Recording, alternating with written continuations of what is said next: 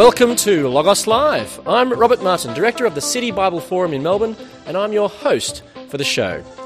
Logos is Greek for word or message, and Logos Live engages the Christian message before a live audience in the CBD of Melbourne. And do we have a live audience here today?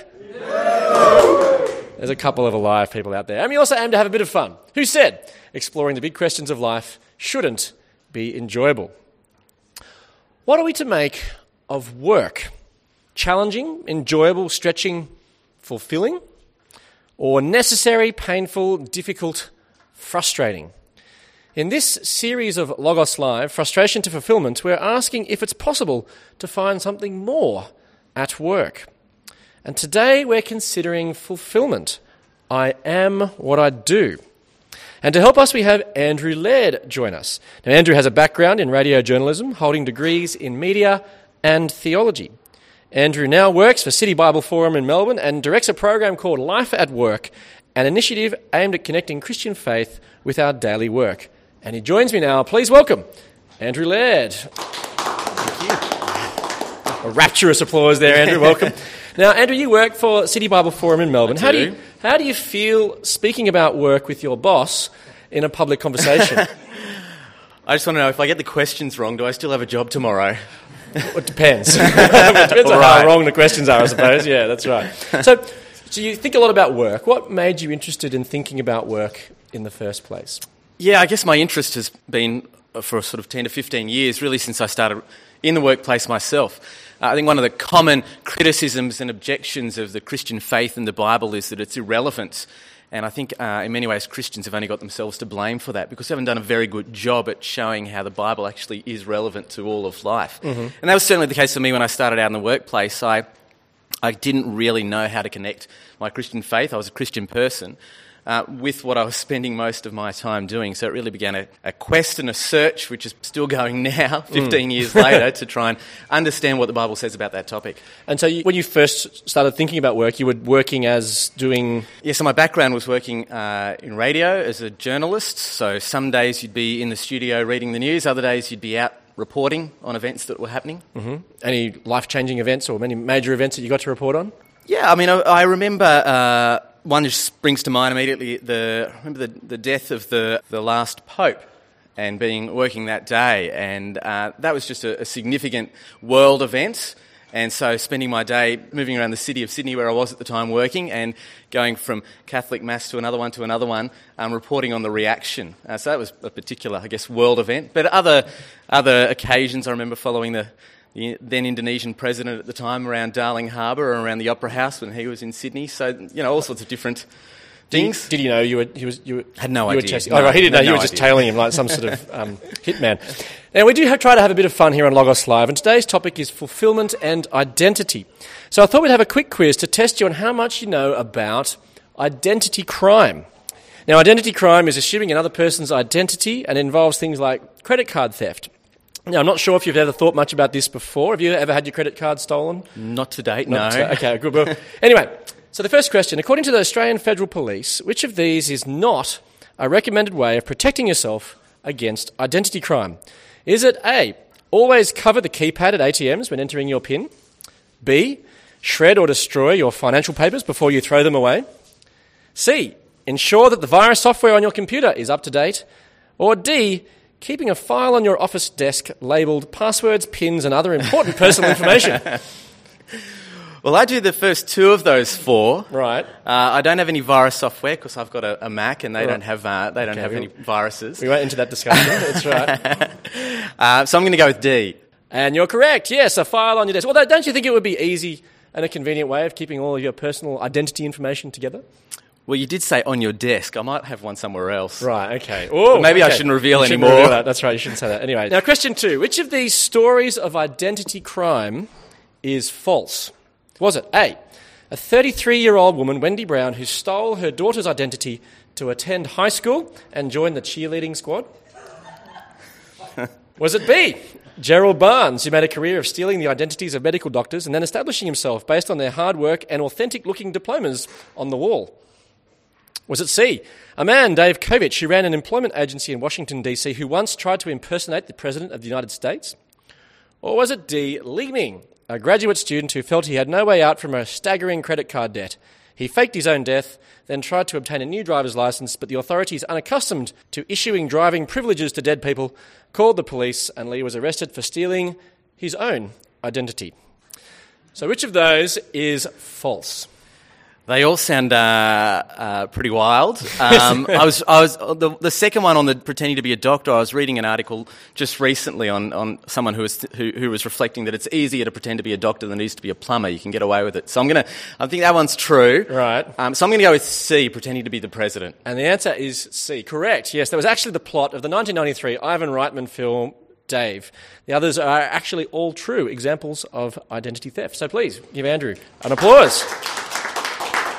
So in our identity crime quiz, Andrew, you got 2 out of 2, 100%. You have a job. Congratulations. Now, so Andrew, is it significant, though, that it's called identity crime and not just credit card theft or stealing credit card numbers? Yeah, I think so. I think it's almost a recognition that more than just data about us is being stolen, but something that's sort of inherent to who we are is being taken when people take, I guess, our name and details about us, yeah. So do you think this is why there's such concern over credit card theft or identity theft? Yeah, absolutely. I mean, I was reflecting recently on, we were thinking about names to call our children. And on our shortlist, we didn't have the name Adolf. No. Not because that collection of 5 letters was somehow, inferior to any other collection of 5 letters, but that name carries with it meaning and identity and characteristics of a person. And so when we talk about our identity being stolen or our credit card details being stolen, more than just those details is being taken, but part of who we are is being taken. So then why is the broader question of identity so important? I think in some ways it gets to the core of who we are, what matters to us, the things that we might be passionate about, really who we are as a person. We know is bigger than just those details that we might record about ourselves. So then how does the question of identity, being so foundational and important in who we are, how does that then relate to our daily work? I think in the way that we often will try and perhaps construct our identity or determine much of who we are based on what we do. I think we very much live in a context, a culture today where I am what I do. That if what I do is meaningful or significant in the eyes of those around me, then not just is my work significant, but I'm significant. For a period of time, I worked 2 different jobs. I worked part-time as a radio journalist and part-time as a pastor in a church. And it allowed me to do a few little social experiments. Now, people listening won't get this joke, but for a variety of reasons, I don't need to go to the barber particularly often. Right. But when you sit down in the barber's chair, they often say, what do you do for work? And on one occasion, I mentioned my radio work. Well, he was animated and interested in me, and he thought not just my work was interesting, but I was an interesting person. Another occasion, I'd been working at the church that day, and I mentioned that was what I did for my work.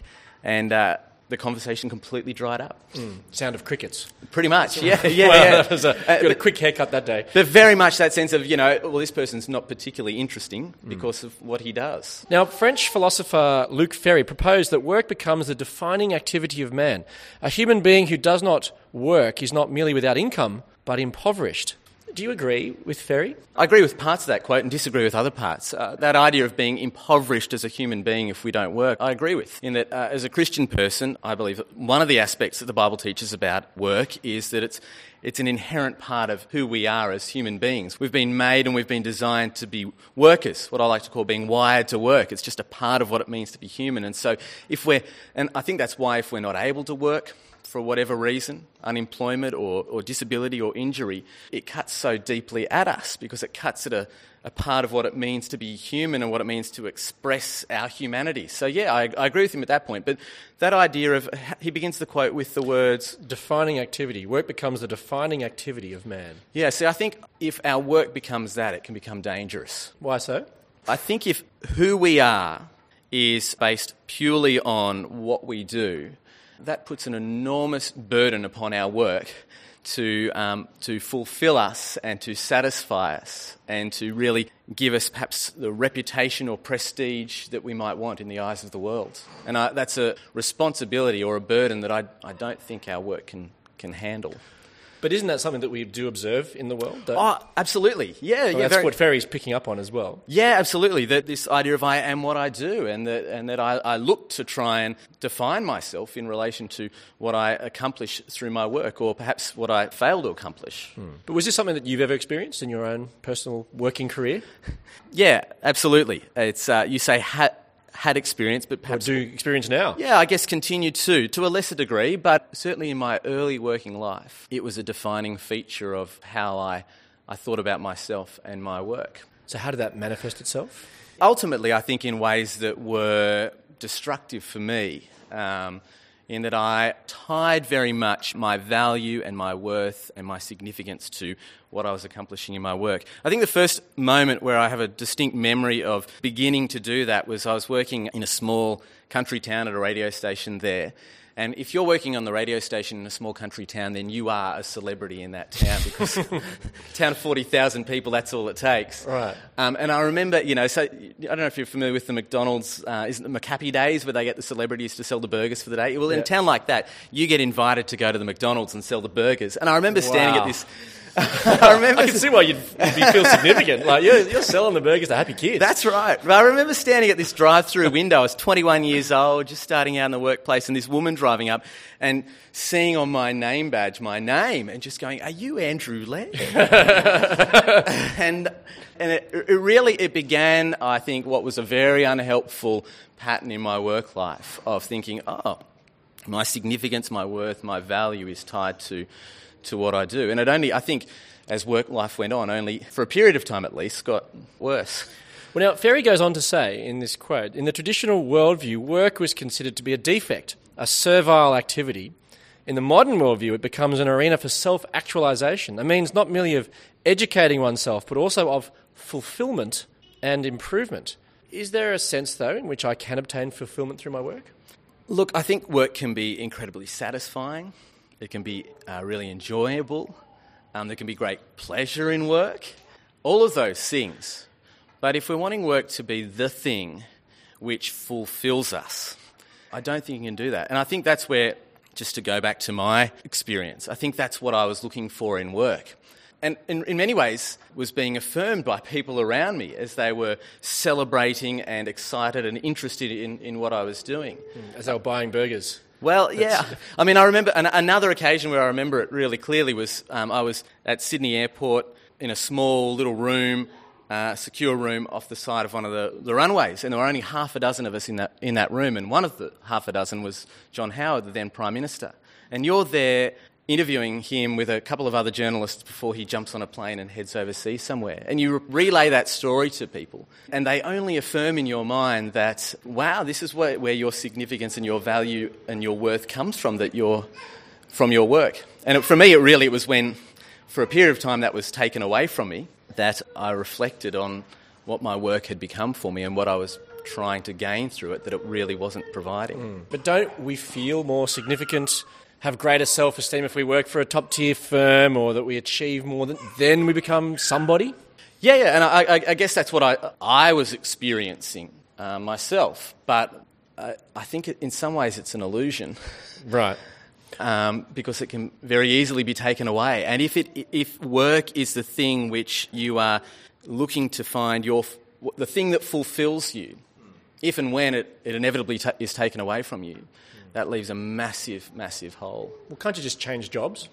Yeah, Find well, I mean, something else that's more fulfilling, more interesting, more satisfying. Yeah, and better at. Plenty of people do. I mean, there's some very interesting figures on movement in the Australian workplace today and the frequency with people are changing jobs. But I actually wonder if that's connected to this issue, that our work is the thing that we're trying to find fulfilment in, and if this job's not doing it, then I'll go and try another job, and if that job doesn't do it, then I'll try another one, and then another one, and another one, and another one.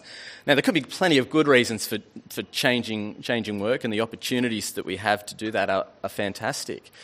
But I wonder also if that might be a chasing fulfilment from our work and finding that it really can't provide it. So what else do you have if you don't have work, though? Well, for me as a Christian person, I think that fulfilment and finding who I am and the thing which will satisfy me more than anything else needs to be found somewhere else apart from work. a question's just come through, which maybe we could touch on here. How important is doing meaningful work in achieving fulfilment? Yeah, look, again, coming back to that idea that I think we're people who have been made to work. And so, working is an important thing to do as a means of, I guess, expressing our humanity. And as I said, it can be a very satisfying, enjoyable thing. There's been great pleasure in our work. But it's when we take our work and make it the ultimate thing that we're hoping will provide ultimate satisfaction, ultimate fulfilment. Work just can't do that. Now, as part of Logos Live, we reflect on the Scriptures, the Logos, and we're going to explore a passage today which speaks about seeking true fulfilment. But before we do that, we're interested to hear about why you believe the Scriptures are worth following. So, Andrew, what convinced you to become a Christian believer in the first place?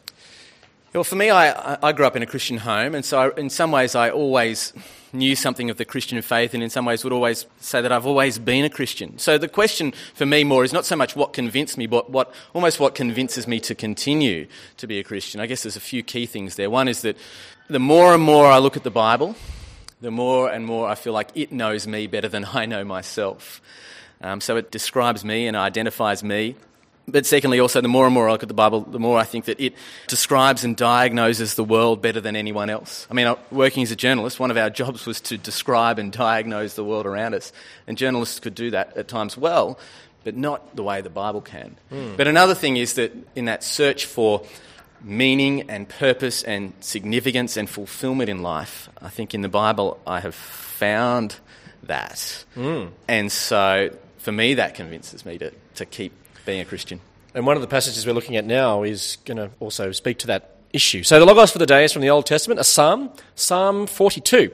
Now the Psalms are like the songbook of the Old Testament, and Psalm 42:1 says, "As the deer pants for streams of water, so my soul pants for you, my God." Now, Andrew, perhaps we should sing it? Maybe. You can start. Oh, okay, yeah. Well, anyway, what's the psalmist saying or singing here? Yeah, I mean, it's a really powerful image, isn't it, of this deer panting. I mean, I'm not particularly familiar with panting deers, but I'm a dog growing up, and I just have in my mind that image of its tongue just hanging out, almost reaching down to the ground, just thirsty, looking for a drink. It's not quite as poetic, though, is it? No, it's not. There's a Kelpie as well. As the Kelpie pants for water bowl. But it's that image of just thirst in the tongue hanging out. Panting after God himself. Yeah. He said, as the deer pants for streams of water, so my soul pants. So it's almost this thirst for God. What is it about God that he's panting after? I mean, in some ways, it's almost God himself that he's panting after. That there's something about who God is that he wants and wants more of. Why is that, do you think? I suspect that there's a sense in which he has begun to experience a little bit of who God is and recognise that there's a thirst that he's got that God is satisfying, and he wants that quenched all the more. Now, a problem does arise. What if I'm someone who doesn't actually pant after God? So this, I guess the assumption I'm going with is that, it's all well and good if you're thirsty for God, but what if I'm not thirsty for him? Yeah, I think, there's an ancient theologian by the name of Augustine who famously said, our souls are restless until they find rest in God. And the idea is that all of us are restless people. And the thing that we're really longing for, whether we realise it or not, is God.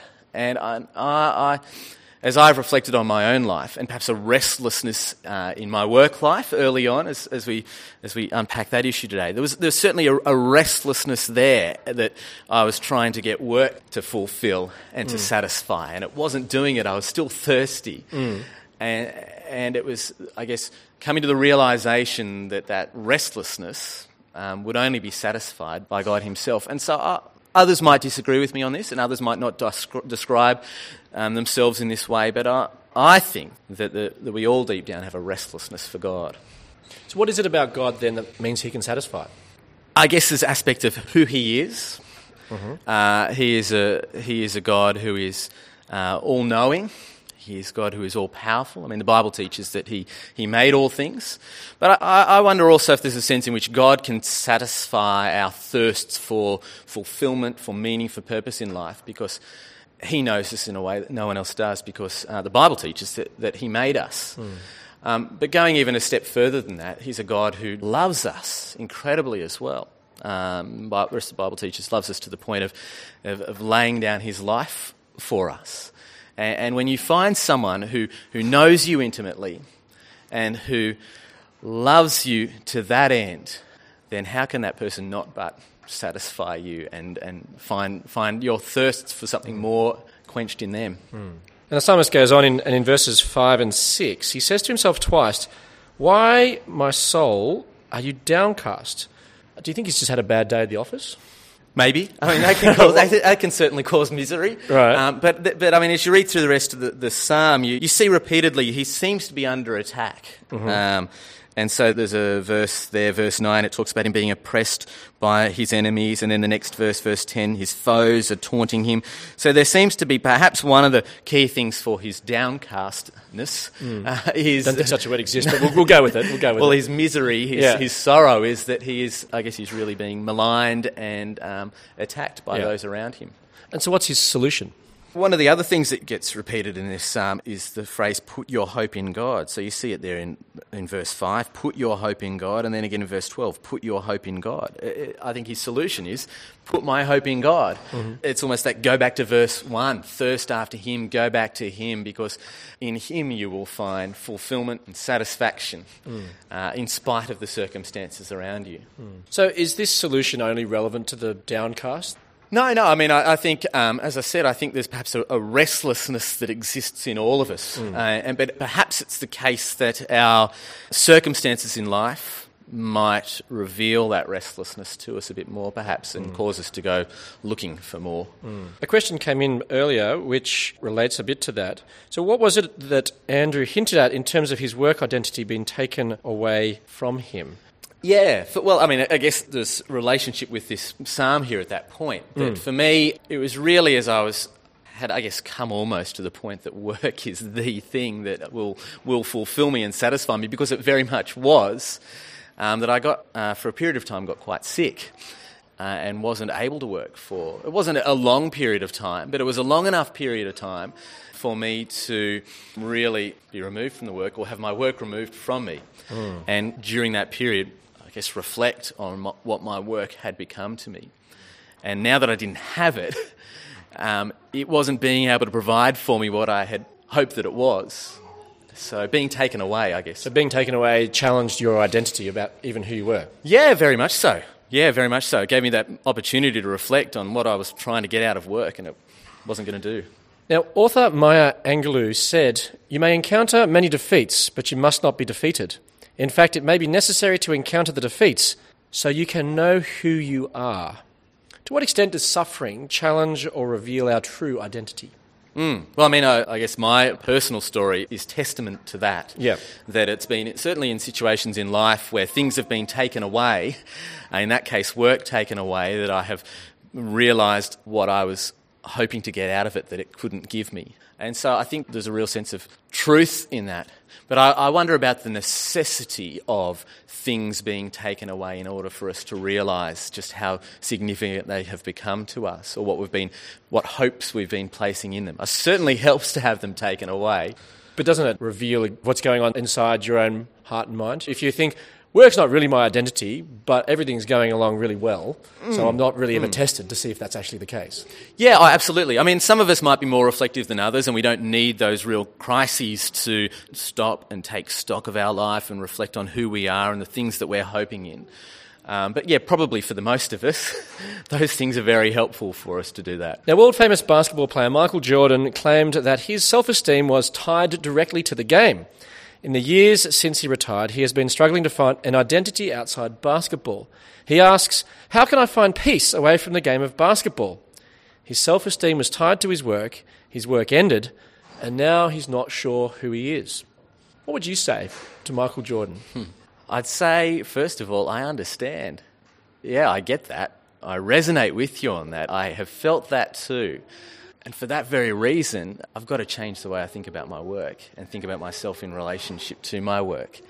Because if I do spend my whole life thinking about that, myself in relationship to my work like that, then yeah, when I reach retirement, then who am I? I don't know who I am. And so that's where I think the things we've been reflecting on today, where the Christian faith, I think, really provides a wonderful solution to that, to save us from that pain. And so what about other people who leave employment for other reasons? So someone who's got a young family at home, for example, like they're not working. How would you speak to them? How does this passage speak to them? Yeah. A couple of things. I mean, one thing I would say is that there's a sense in which they are really working. It's just a different kind of work. So you say, because your wife, you say that, is she working? I say absolutely full time. Yeah. She works 24/7 almost. She works longer hours than I do. Yeah. Caring for our kids. Yeah. So part of it would be reframing how I think about work, because we very much often, I think about work in our culture, in our context today, in terms of the reward, the financial reward we get from it. And so when we don't have that financial reward attached to our work, then perhaps we might think less of ourselves because we're thinking less of the work that we're doing. But that's not the case at all.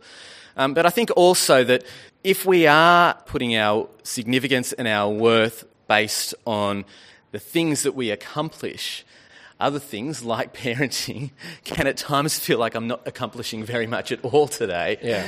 And so that, I think, is why one of the dangers can come as well. So that's why we've got to not tie our worth and our value to what we accomplish during the day, whether it's in the office or whether it's in the home.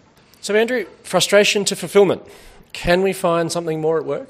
I think we can, but we've got to first change the way we think about our work. That if we are attaching all of our hopes and all of our dreams and all of our identity and our worth and our value and our meaning and our purpose to our work, then work is going to disappoint us miserably and perhaps even destroy us. Work can't carry that load. Only God can. But it's as we put all of our hopes and all of our dreams on Him and align them with Him and find our identity and our purpose and our meaning in Him, we can then approach our work in an entirely different way. And I think then can find great meaning in our work and great enjoyment and pleasure in our work. Let me leave you with the Logos for the day. Psalm 42. As the deer pants for streams of water, so my soul pants for you, my God. I look forward to you joining us next time for Logos Live. Please thank our guest today, Andrew Laird.